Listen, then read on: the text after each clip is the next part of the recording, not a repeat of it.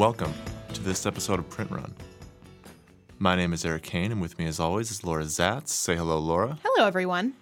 Today is July 24th, and because Laura got a little mad, we are going to be defining young adult literature. I always get mad about YA. So we figured it was time to finally hash out what it is, why it's so constantly under assault in terms of definition and taxonomy in the book world. But we figured we'd do kind of a YA discussion today. But before that, how about the basics, huh? Yes. Before I just rant to dead air, I want to announce the special episodes for this month and next month. So we're almost done through July, which means that we have one special episode left, our First Pages episode. That is going live this Thursday, July 27th. Special episode dates for next month. The Query Show goes live on Thursday, August 17th, Writing by Reading the following Thursday, the 24th, and then First Pages again comes on the 31st. So send us your first pages and queries to us at printrunpodcast@gmail.com, and hopefully we will critique yours. Yeah, be great. Okay, so before we get into the big meaty thing of the day, I figured we should start with something that I know has been catching my eye lately, and it's been catching everyone's eye who pays attention to online media and writing, and that is just what feels like the near daily, definitely weekly layoffs of writers. We've seen this at outlets as big as ESPN just laid off a bunch of writers. We've seen it at Huffington Post. We've seen it at MTV News just did away with most of their writers. Vice Sports no longer exists as of last week. And obviously, there's all this outpouring of, sadness for these people who lose their jobs and just the injustice of it all. And I think that it's worth on a show like this echoing that to a big extent, because one thing that really strikes me about it is just the names of the writers who are newly unemployed. You'd build a hell of a site just with the people who were just fired. I mean, that's the thing that's so crazy about it to me, is that all these people were ones who produce incredible work, were people who get read on a very regular basis, have good, solid followings for all the things that they write, and it just doesn't matter, in terms of these decisions. And that's, I think, what's so frustrating about it, and what's worth really this little vent session for these people, but just voicing, is that it just seems so unattached to the quality of the work. These decisions are not being made because person X isn't a good writer. It's being made because there's this transition happening, and you see the jokes all flying around online, and they are funny, but I mean, at this point, they're also writing-themed gallows humor, about pivoting to video.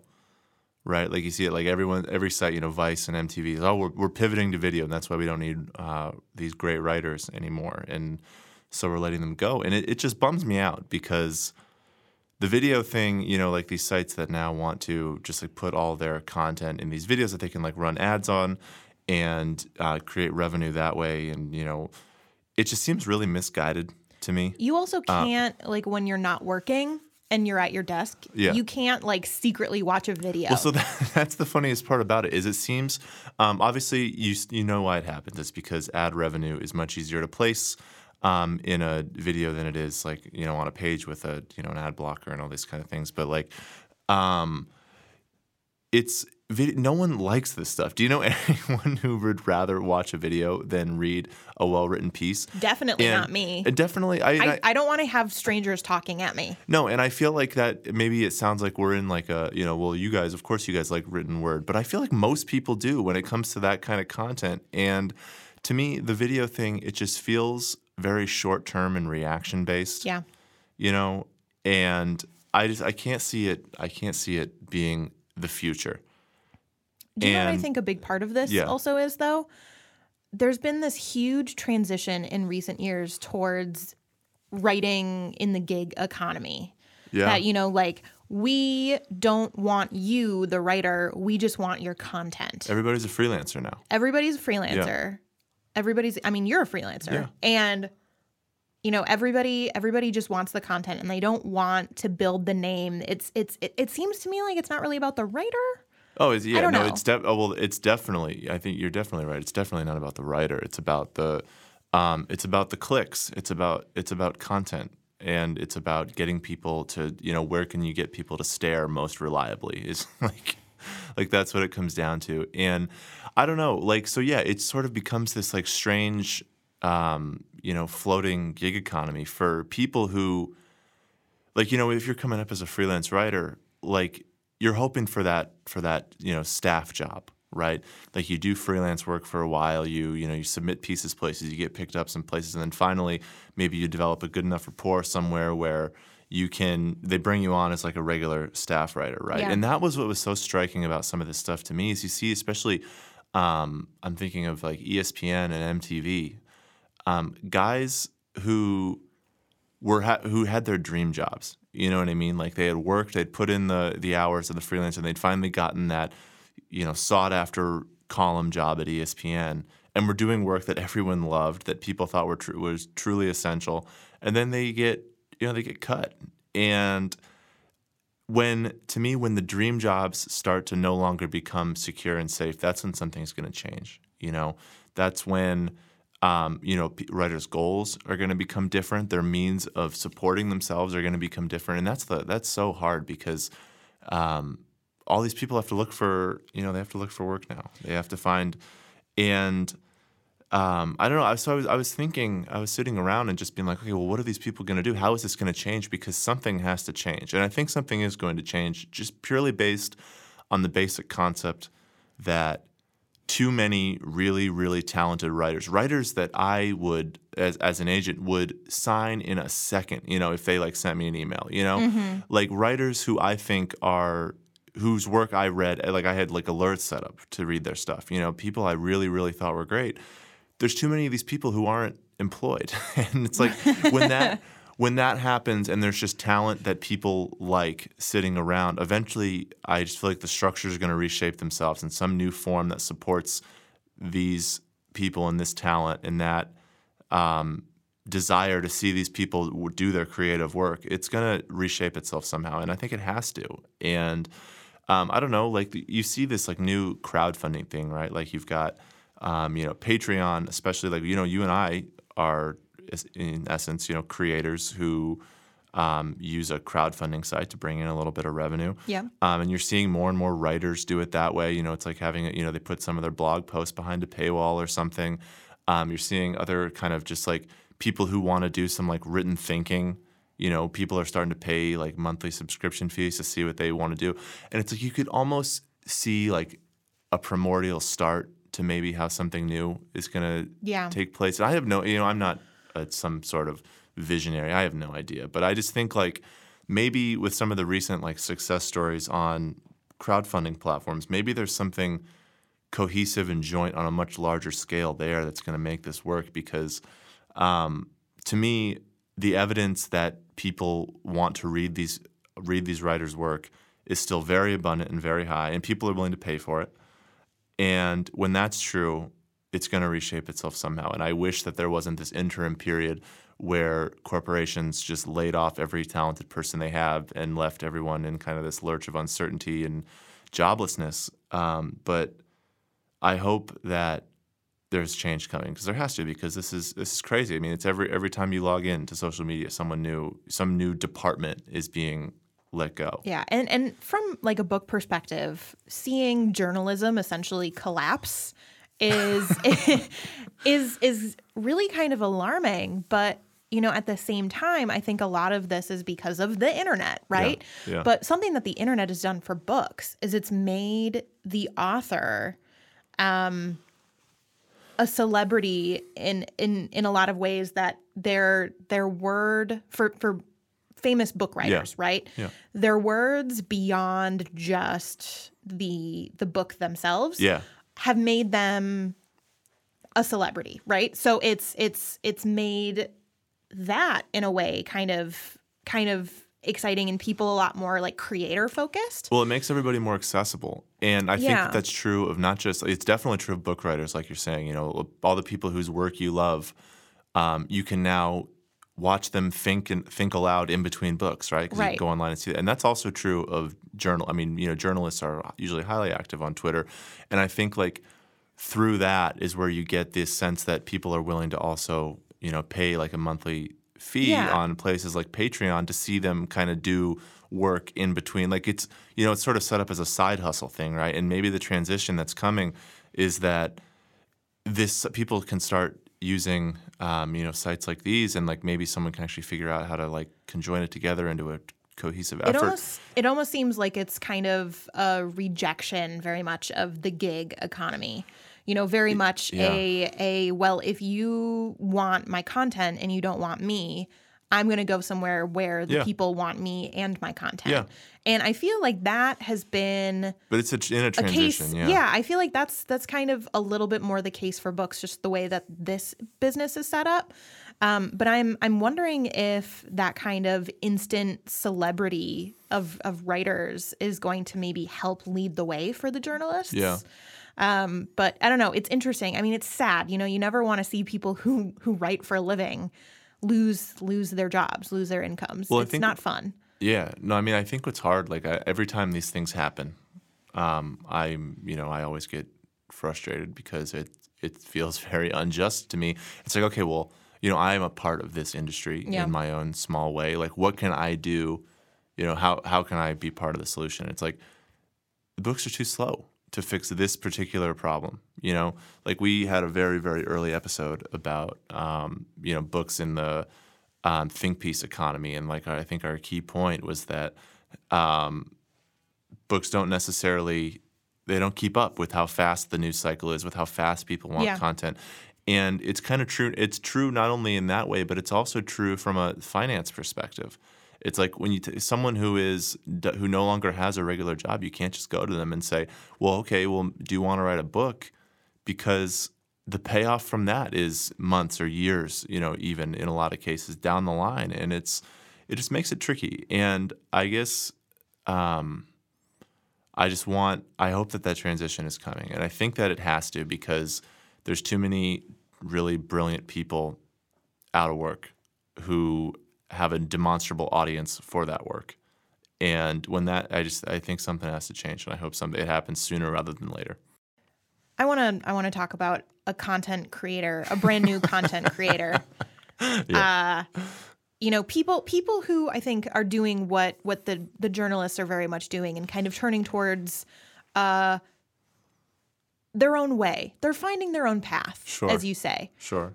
There was an announcement last week in the LA Times, which announced that Keanu Reeves is now a publisher of a company. Keanu Reeves makes a book publisher. That sounds like it's almost like a 30 Rock episode or something, I feel like. But so what's it called? Tell me about it. X Artists Books. Mm-hmm. So they're one thing to know about this company is that they're very, very into the possessive plural.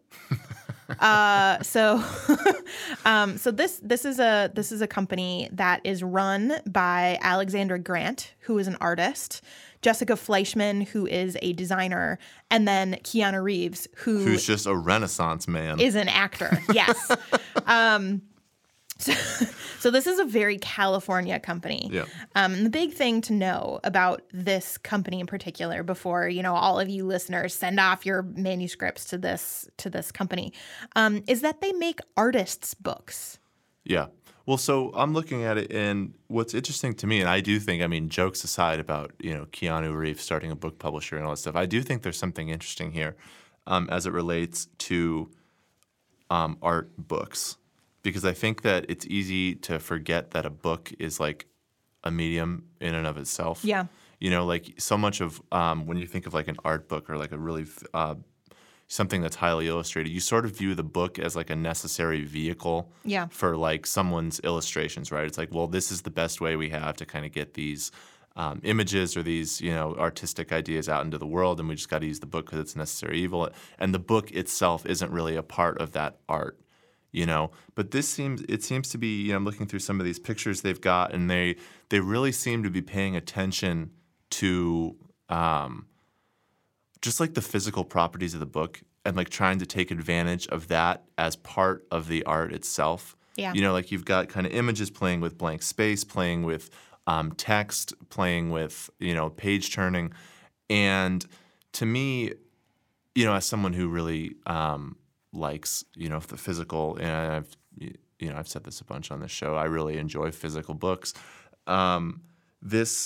This feels like a really great innovation in its own way. I have no idea if this company is going to succeed or fail, or if they, you know. I don't think it matters. But I guess I love the attempt. I love the idea that someone would want to take a physical book and not treat it as like an outdated but necessary vehicle for text or images, and say, no, this is actually the thing that we as an artist we want to use to put. You know, this is the best way to put our concept into the world, Right. and. You know, art designed specifically for a book and not just like a collection of prints or something. I don't know. So I want to explain a little bit to our listeners specifically about what artist books are. Yeah. Because, you know, I hear the term art book and I think like this is a book about art, or like this is a book with like pictures of art in it and then it like talks about it and that sort of thing, right? Like like you said, it's a vehicle to experience art in, you know, whatever medium that art was originally in. An artist book particularly is the art in and of itself, right? So it's art in the same way that, you know, the Mona Lisa is art on canvas, right? I actually don't know if the Mona Lisa is on canvas, but I'm going to go with it. Some sort of flat something. Just keep trucking. Keep Just trucking. keep going. Okay. So this very much is it's everything. It's words and visual media and how it's designed and what the book is kind of encompassed together to kind of enhance your experience. And so the big thing is that they take this and then they contrast it with like a picture book, for example, for children. And a picture book, you know, the illustrations help inform the narrative, right? They help inform the story. So it's very much the illustrations and the story working together, and the book is just the medium. And, you know, that's how you get an idea across. Yeah. The idea with the artist books that this company is doing is that you can come at it because you like books. You can come at it because you like the words in it. You can come at it because you like the art in there, and you can come at it all these different ways, and they're not necessarily related to a narrative. Yeah. And it's a lot of kind of like complementary images and text and the experience of the book, but it kind of it's a jumping off point, I guess. Sure.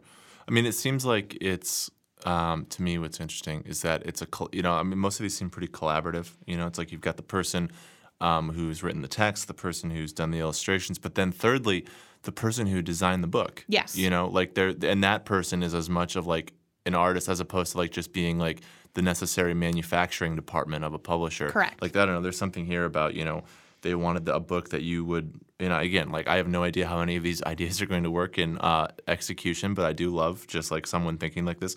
You know, they want a book that you can, you know, read in bed. And so they say here that it's like, you know, they wanted it softer and kind of floppy so that it wouldn't hurt. You know what I mean? Like you could roll over on it and drool on it and you'd be fine. I love that kind of stuff. I mean, and just as like in terms of treating the book as an object that is more than just like the receptacle for the words. Yeah. You know, like I think that's cool. And I'm looking just like at the basic data here. The first two, you know, it says here that their first two titles are $35 each. The print runs are around like 1,300. That feels very, just like in terms of my experience, that's very reminiscent of like a slightly academic leaning university press book. You know, sort of a smaller, though that's for $35. I mean, that's a pretty, you know, 1,500 copies. I mean, you know, if you can keep the manufacturing costs kind of low, and maybe you can't in a book like this, but yeah, maybe you can really do well there. So I don't know. It seems like it's an experiment I'm happy to monitor. I'll say that. I have to admit, Eric, when I heard about this, I guffawed because I was like, Keanu Reeves, like what, like what? And I still don't necessarily I still kind of think that, but like it's fun as hell, and I'm into it. Well, it is. But I saw that, and then I read about the artist's book, right? As a concept. And at first, like I have to be honest, I scoffed at that and I was like, what? That's ridiculous, right? But then I thought about it and I thought about a local nonprofit that we have here, Minnesota Center for Book Arts. Yeah. And it's located in the same building that the Left Literary Center is, Yeah, I love that. Milkweed, which is a publisher, is, and MCBA is the nation's largest like book arts organization, right? The nation's biggest nonprofit for this.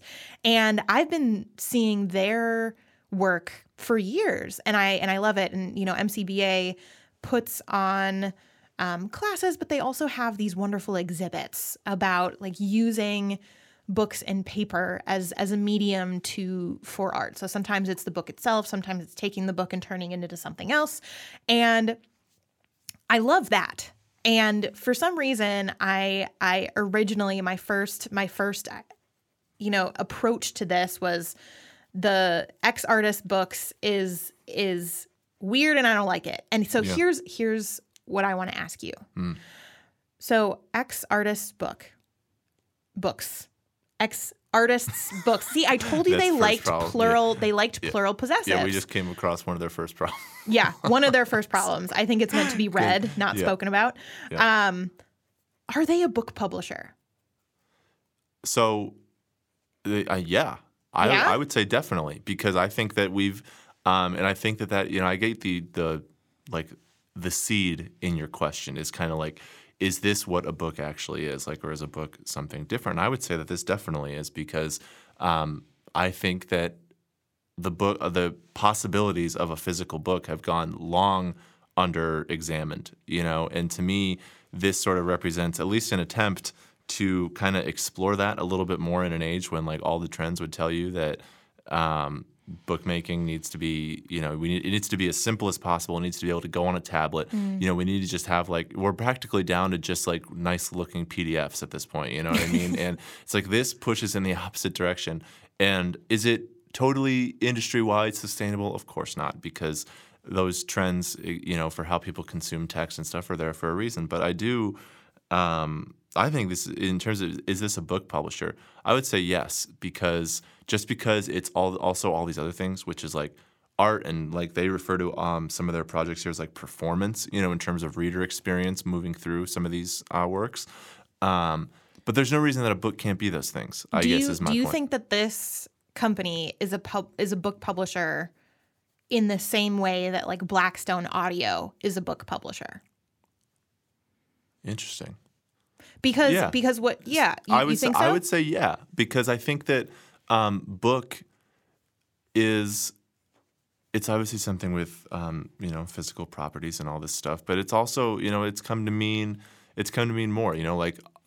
People have kind of gotten on me before about my takes about do you read an audiobook? And my answer has been no to that, but that doesn't mean that it's not an audiobook, if that makes sense. Like I still consider an audiobook a book that is meant to be consumed by someone. If you use read as a synonym for consumption, then yes, you read it. It's just you get into, the point is you get into all these little squabbles about terminology and stuff. But I guess to answer your question, I think that they both are books. And I think that you're seeing kind of two opposite ends of the spectrum. Yeah. And I just think that this end, in this age of we got to make everything as device ready as possible, I don't know. I really like it. And I think that the only way, I would say this too, the only way that print books can really survive is to make the print book worth buying, to make having the physical copy be something that absolutely needs to be owned instead of the ebook. I guess I've always found it strange that all these formats were treated as interchangeable. We'll take this book and we'll take the same content and we'll print it, and then we'll make it an ebook, and then we'll make it this other kind of ebook. And it was all just kind of like this copying that happened with the content. And I've always kind of felt that there was kind of a missed opportunity there. It's like you're just ignoring the entire properties of each format. And it's like the more you and we've talked about like House of Leaves on this show before too, but that was a book to me that felt really, really necessary for what format it was for in. Like the hardcover version. And you hear that Mark Danielewski has talked about trying to make that into an ebook, and he found it nearly impossible. It's not available as an ebook, and he trying to fit that all together, and working with his editor on that, he found the task to be undoable. And so, like, I really think that this end of the spectrum, the pushing on, the physical capabilities of what a book could be, I don't know, it's kind of quaint in its own way, because obviously so much of where we're, and we just talked about all the perils of, the written word in this age. Like, things have got to be kind of snappy and digital, but I don't know. But you do love a good print book. Yeah, but I don't think that's You're not the only one. Yeah, but that's more than just sentiment. I Yeah. want to make clear. I think that that's still viable, and it's viable if people pay attention to those qualities. And I think that success or fail, this at least is an attempt at that, and I find that admirable. I want to talk about some other writer who is pushing the bounds of what a book can be. You've been very good with the transitions. Thank today. you. Very impressed. So that, ladies and gentlemen, means that it is time for the James Patterson Book of the Hell Week. yes.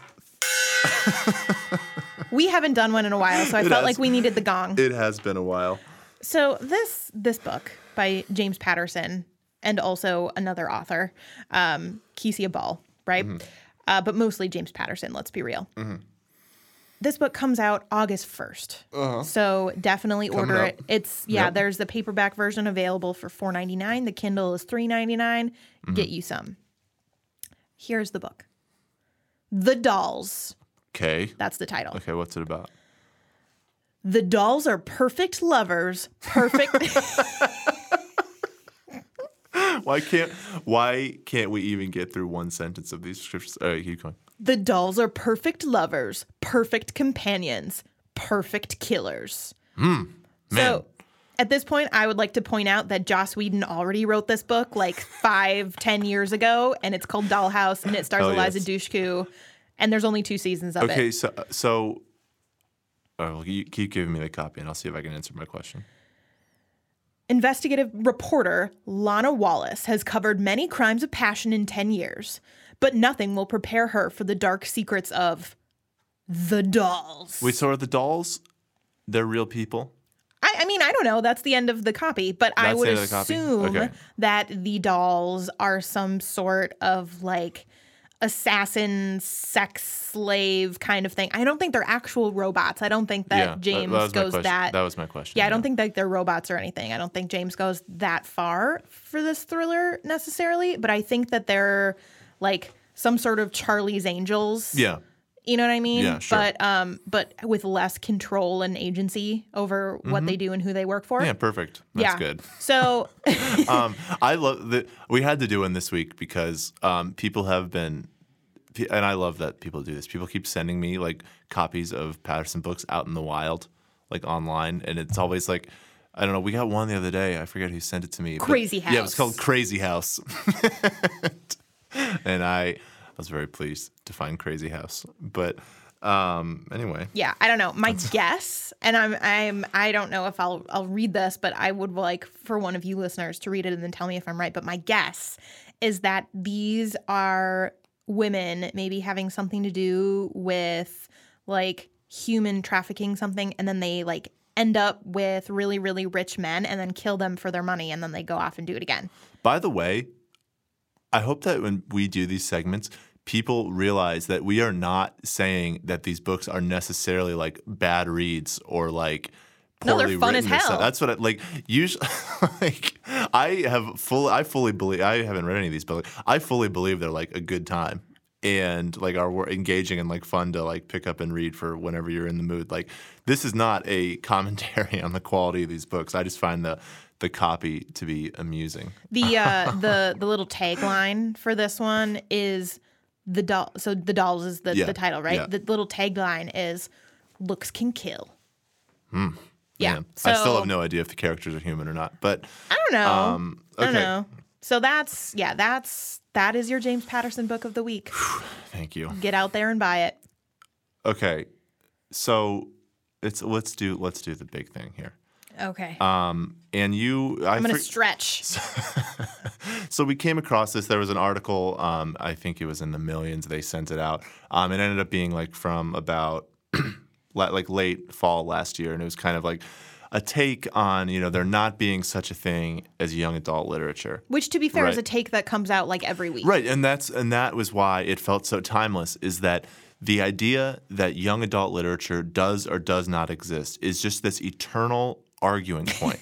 And like everybody has an opinion on it. No one seems to believe, like everyone feels really like right about whether or not YA is a real thing, and like no one can really define it, even though it's obviously an incredibly lucrative and popular field in the moments we decide that it is one. And I just don't. So I guess what I want to start with, Laura, just as a means of trying to like put some terms to definitions. Yes. What to you does young adult literature mean? Because before Because. Yep. before you dive in, there's all sorts of little paradoxes people point to, right? That leave them feeling a little bit. Give me some examples. Well, like the first is that most of the people buying young adult literature books are adults. Yep. And I think the stat in that article was that 80% of young adult YA readers are people who are not teens. Sure. Like they are adults. Or like, the idea, that you hear kind of the grumpy. Well, when I grew up, you just had to read books meant for adults. There were no books for me. Or the people who. The authors, this is another one that comes up a lot, is the authors of YA books are usually not teenagers. And so you get into these kind of arguments about, well, if the readers aren't teens and the authors aren't teens, how can we call it young adult literature? And for the record, so that we don't start getting this, I'm pro YA literature. I think that it exists, but and of course it exists. Even that is I'm like pro insult. Yeah. YA because I believe that it is a thing. That was poorly worded. What I mean to say is that the field, as currently talked about by agents like Laura and many others on social media, and like the shelves, and the popular conception of YA, I do not feel is a trend that is worth fighting or pushing back against. I think that it's a very valid thing for reasons I can get into later. But you are much more knowledgeable on this than me, and so I want to start with you. So, Laura, tell me about young adult literature. Okay. So before I do this, I would like to say that I am coming at this as somebody who has worked in YA for a long time as an agent. But I'm also coming at this with kind of an academic history, right? Mm-hmm. So when I was still in school, I conducted a semester plus of dedicated study towards the academic scholarship surrounding YA, right? So so there are things that you as a reader might say, well, that's not right. And that might be the case, but I'm going to be talking about current scholarship as well. So let's go back in time. I need to give you a little bit of a history lesson. I'm not sure if Eric is loving this or hating this.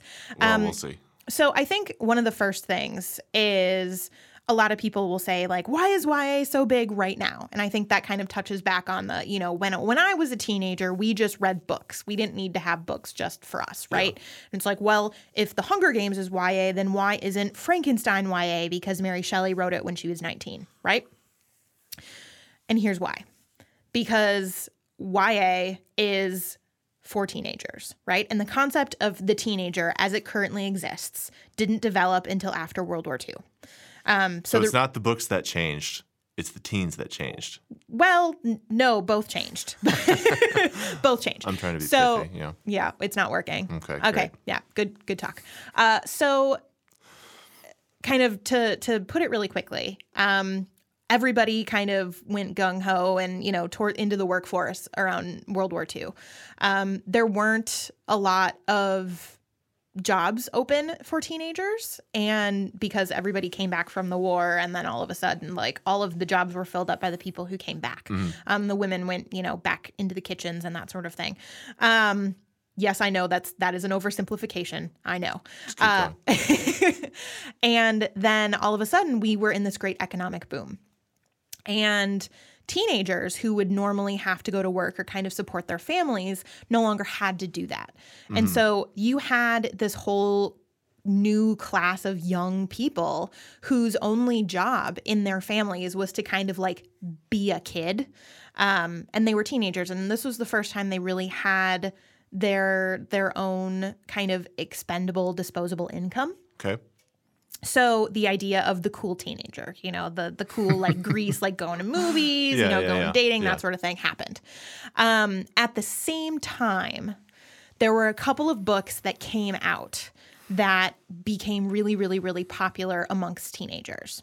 So the first actually happened before World War II was even over. In 1942, a woman named Maureen Daly published a book called 17th Summer.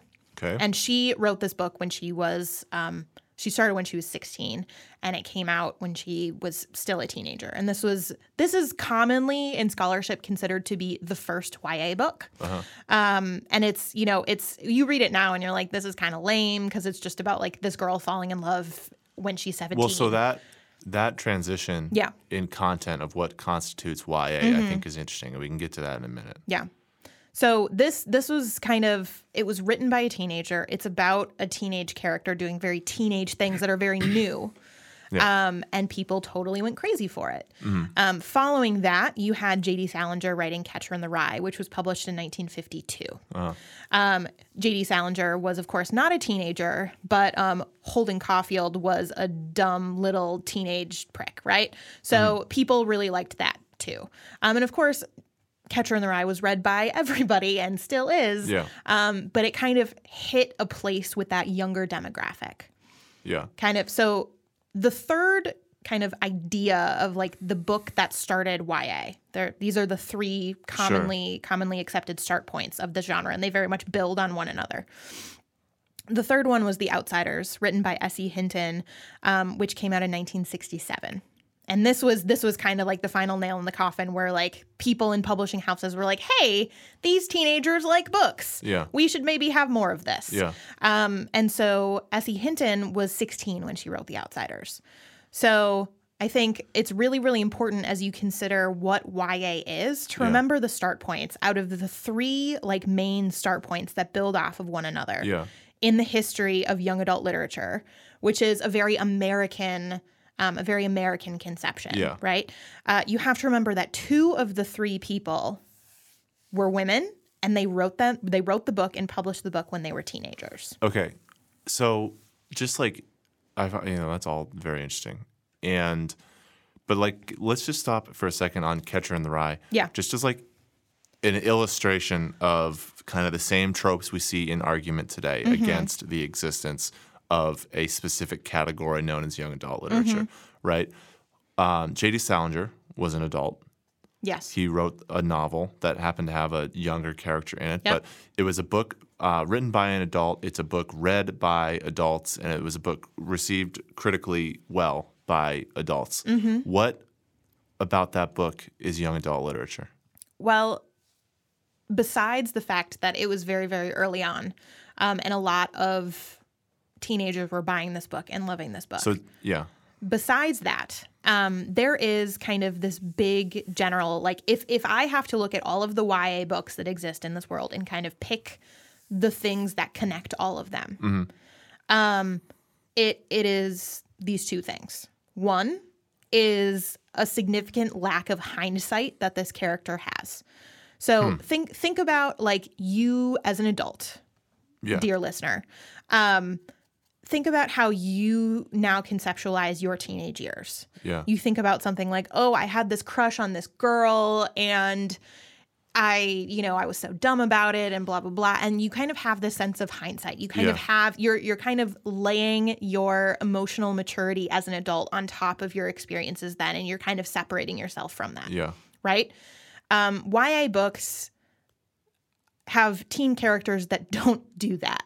Right, because they're teens. Exactly. Like, and not only are they teens, but you tell me if I'm wrong here because you know better than me, but they are written in such a way as to authentically speak about the teen experience that feels very relatable. And that, a huge part of that, I mean, a lot of it is voice and like, hey, like a teenager would say that, and a lot of it is very linked to the time, but kind of at the core of what that is it doesn't trivialize what teenagers go through. Right. So it's not like, oh, Danny doesn't like me, my world is ending. It doesn't like trivialize that because it doesn't have that sense of hindsight or kind of like the it gets better mentality or anything like that. It's just kind of it like renders in the moment. world. It renders the world as a teenager sees it. Exactly. It treats that teen experience as valid and, in a way, adult, right? Or as adult as that characters and those characters are capable of being. Correct. Yeah. And it kind of really is deep within that teenager experience. Yeah. The second kind of overarching thing that makes a book YA Yeah. is that it is at its core about a individual trying to find their place in their community. Okay. So kind of find out in a lot of ways, that turns into, the coming of age book, right? Like you are kind of growing up and you're pushing against your familial boundaries. You're pushing against your community boundaries. You're trying to find out, what's going on with your friends, with your lovers, etc. But when you kind of zoom out at 30,000 feet, like even The Hunger Games is about Katniss finding her place in her community, right? Through whatever means that is. Yeah. And so if you take the lack of hindsight and you have the exploring community, that's how you get YA. And yeah. I think that combination is critical. Yes. Because you could see how, like a coming of age story is, and that's kind of what you're talking about with like trying to find your place and grow up and fit into your community. That's something that someone could easily point to and say, no, there's plenty of adult fiction about that. There's lots of, there's books that I would, but like when that sort of arc is told while also trying to render the teen experience as without the adult hindsight and the adult tone that often gets attached to the way we think about our teenage years, to me, that's where the combination rings very true and sort of becomes kind of the really specific, correct definition of what we're talking about. Yeah, and I want to be very clear. It's when we're talking about tone here, we're talking about like the combination of those things. A lot of people when they read YA, they'll say, this felt really teen, or I'll read something in the slush pile and the reason I'm turning it down is because it just doesn't feel YA enough. Yeah. And a lot of that is a very like kind of low level awareness of those two things. Yeah. Beyond the fact that, you're using the right slang, that sort of thing. Like if there's not kind of that prescriptive attitude, if there's not this kind of like adult talking to kids, then you're going to feel very much like that. I hear a lot from people, especially writers I talk to at conferences, and, all of these dumb articles that people are talking about, like, well, this isn't YA. A lot of people talk about content, or they talk about like writer voice as reasons that something is or isn't YA. Right? So it's like, well, this isn't YA because it has sex in it or drug use or whatever. It's like, well, guess what? Teenagers do both of those things. Well, that was what I was talking about earlier with like the evolution of this stuff, because I think one thing that people are constantly saying is that the experiences relayed in these books often feel very mature and adult. Well, yeah, but that's because they are in our weird Puritan conception of like what is appropriate. But like the fact of the matter is like if you are a human being moving through space, chances are that, somebody will have experienced, drug use or assault or bullying or something. Or even if you haven't, you'll have at least thought about it. If you're a teen, you'll know someone who has, and maybe reading a version of that experience is something you'd be interested in, because maybe you're trying to just know something about the world, through fiction, and so that experience, and that seeing experience is key. You also brought up something interesting about, those three books you mentioned, two of them being women. Yes. And there's, I think, a hallmark of young adult literature, and I don't know if we've made this point on this show before, but you see it a lot online, and I think it's a really good one, is that so much of the books that end up kind of on the social cutting edge of the books that are considered to be the most, I guess, quote unquote, progressive, or the ones that are kind of dealing with the most contemporary themes of social justice or things like that, they're usually YA books. Yeah, of course they are. And so why, of course? Because it makes sense intuitively to me, because it feels like a space where like that in the moment, that urgency that comes in with all teen experience feels like it could really fit. But like, why do you think of course, that is the case? Of course, that is the case. I think for a couple of reasons. From like what your readership likes, from that aspect. If you're writing a book for 16-year-olds, like think of the 16-year-olds now. They are infinitely more aware with like the nuances with identity and gender and that sort of thing than even I am. You know, if you look at the young people in any generation, like the young people are the ones who are kind of the most fluid and flexible and open-minded about a lot of ideas. Yeah. Right. From a kind of business perspective, I think that because of a lot of misogyny, essentially, children's literature and romance literature are very much kind of looked down upon and they're just kind of ignored by a lot of big outlets, right? Yeah. So, and we've talked a lot about romance on the show and kind of the stigma with romance. It gets kind of slighted, yeah. Exactly. And YA is the same way, actually, and a lot even more so because a lot of people who don't read YA or read a very certain selection of YA, you know, that only read Twilight and haven't read anything else. Yeah. They look at this and they say, well, there's romance and a happy ending and it's for teenage girls, so blech, right? Yeah. And I think because that's the case, I think that a lot of the writers in there get to do a lot more stuff and nobody's kind of like smacking them down because they're going to be like the reputation maker. Yeah. You know what I mean? When you're not beholden to the giant literary critical apparatus of America, you can feel freed up to try more innovative things, whether it's in theme or in tone. And in a way, I think that while YA certainly deserves, especially with like sales figures now, I mean, YA is a giant, you know, sales market. When you're not getting, you know, that pressure and, you know, you're not worried about having your reputation ruined by whatever major outlet, you can try bigger things, you know, and you can write about whatever you want. Yeah. And I think that's that has come to form a lot of the identity around the category in a lot of ways. And I also think that it sort of has seeped into what I would call YA culture. Yes. Which is that everybody, you know, people are pretty. I think it's unfair to say that YA everybody's social mad. media. I was trying to be delicate. Everybody is pretty argumentative. You know, people are quick to come to bat for their fellow writers. People are, you know, it's very, in a sense, and I think a lot of this is a virtue. I mean, they're pretty tribal. You know, if someone is getting picked on or someone's getting, you know, treated unfairly, you know, this is a community that, you know, circles the wagons, you know, pretty quick.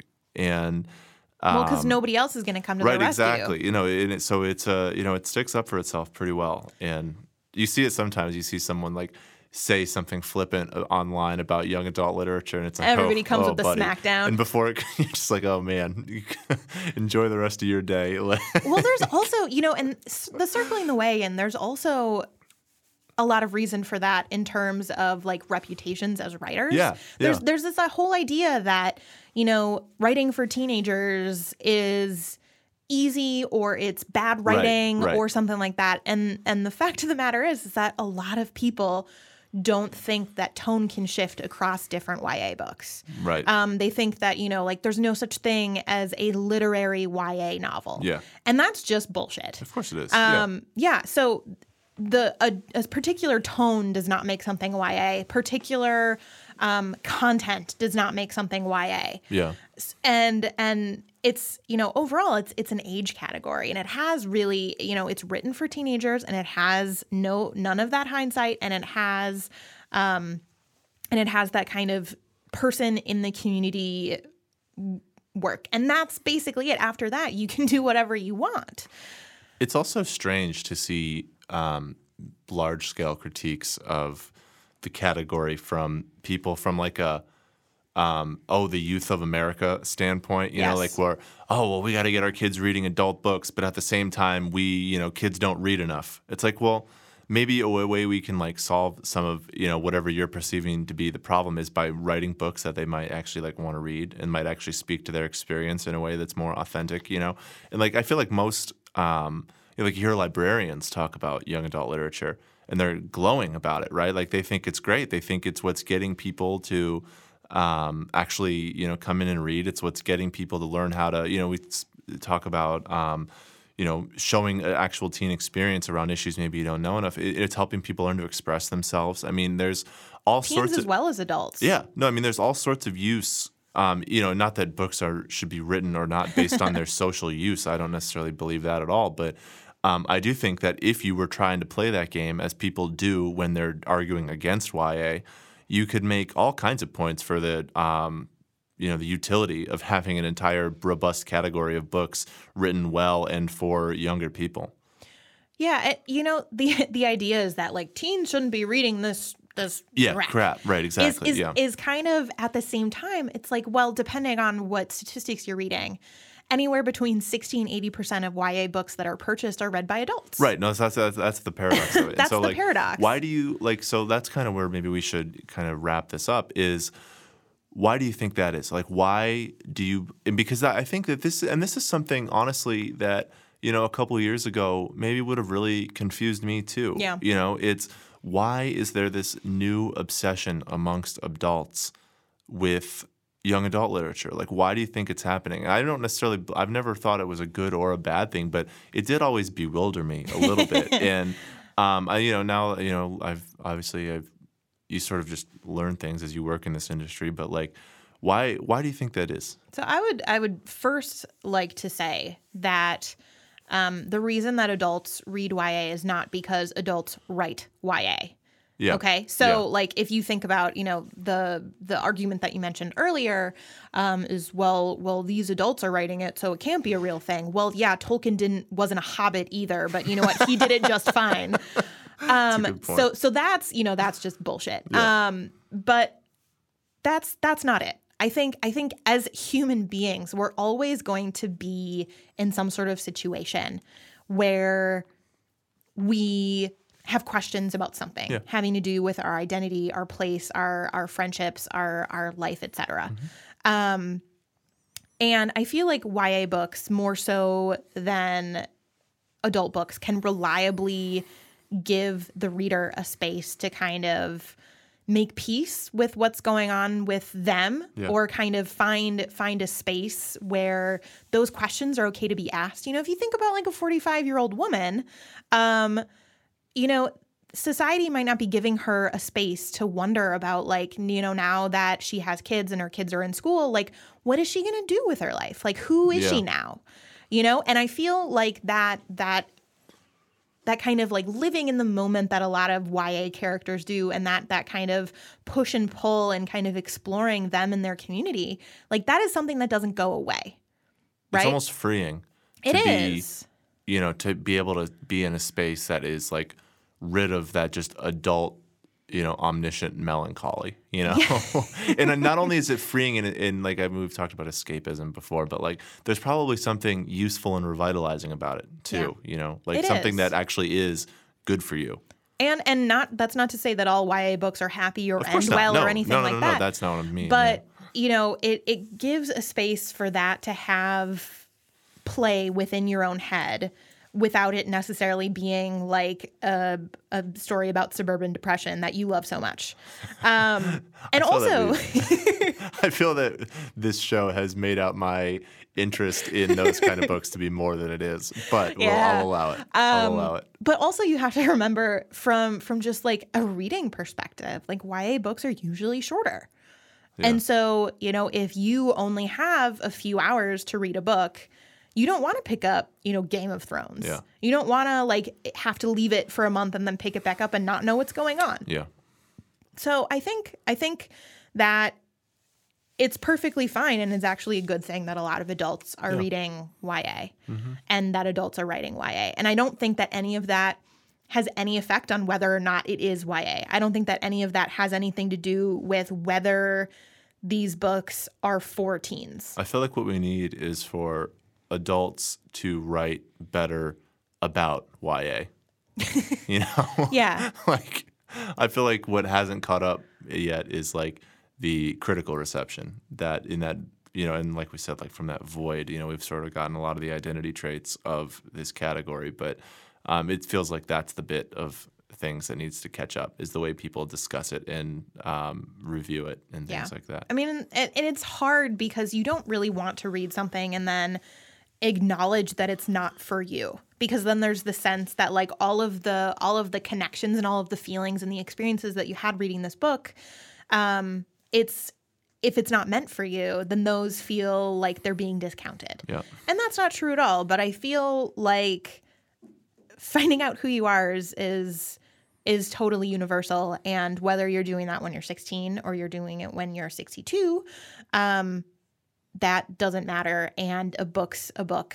And also they're good as hell. They're really good books. That's the thing. Yeah. They're good as hell. I guess like for me, like maybe it's like, as we move to the right tip here, for me, one thing I've always really admired and really like picking one up that I really like about YA is the idea of reading a story in which the character's whole life is ahead of him or her.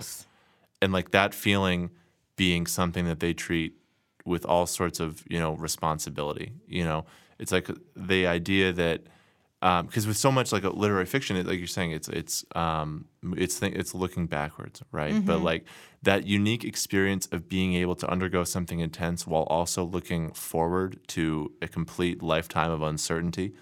To me, there's something that's always been like the most poignant thing for me about reading a book that is designated as young adult. I mean, that's why people read, right? Yeah. You open the first cover and you go, "There's an entire world here, and I'm just beginning." Yeah. And being a teenager is like that 24/7. Yeah. And so that is my rant on YA. That's good. Definitely, listeners, I want to hear your feedback and talk about it with you. But I think we should go to the right tip. And the right tip is tangentially related to what we were just talking about.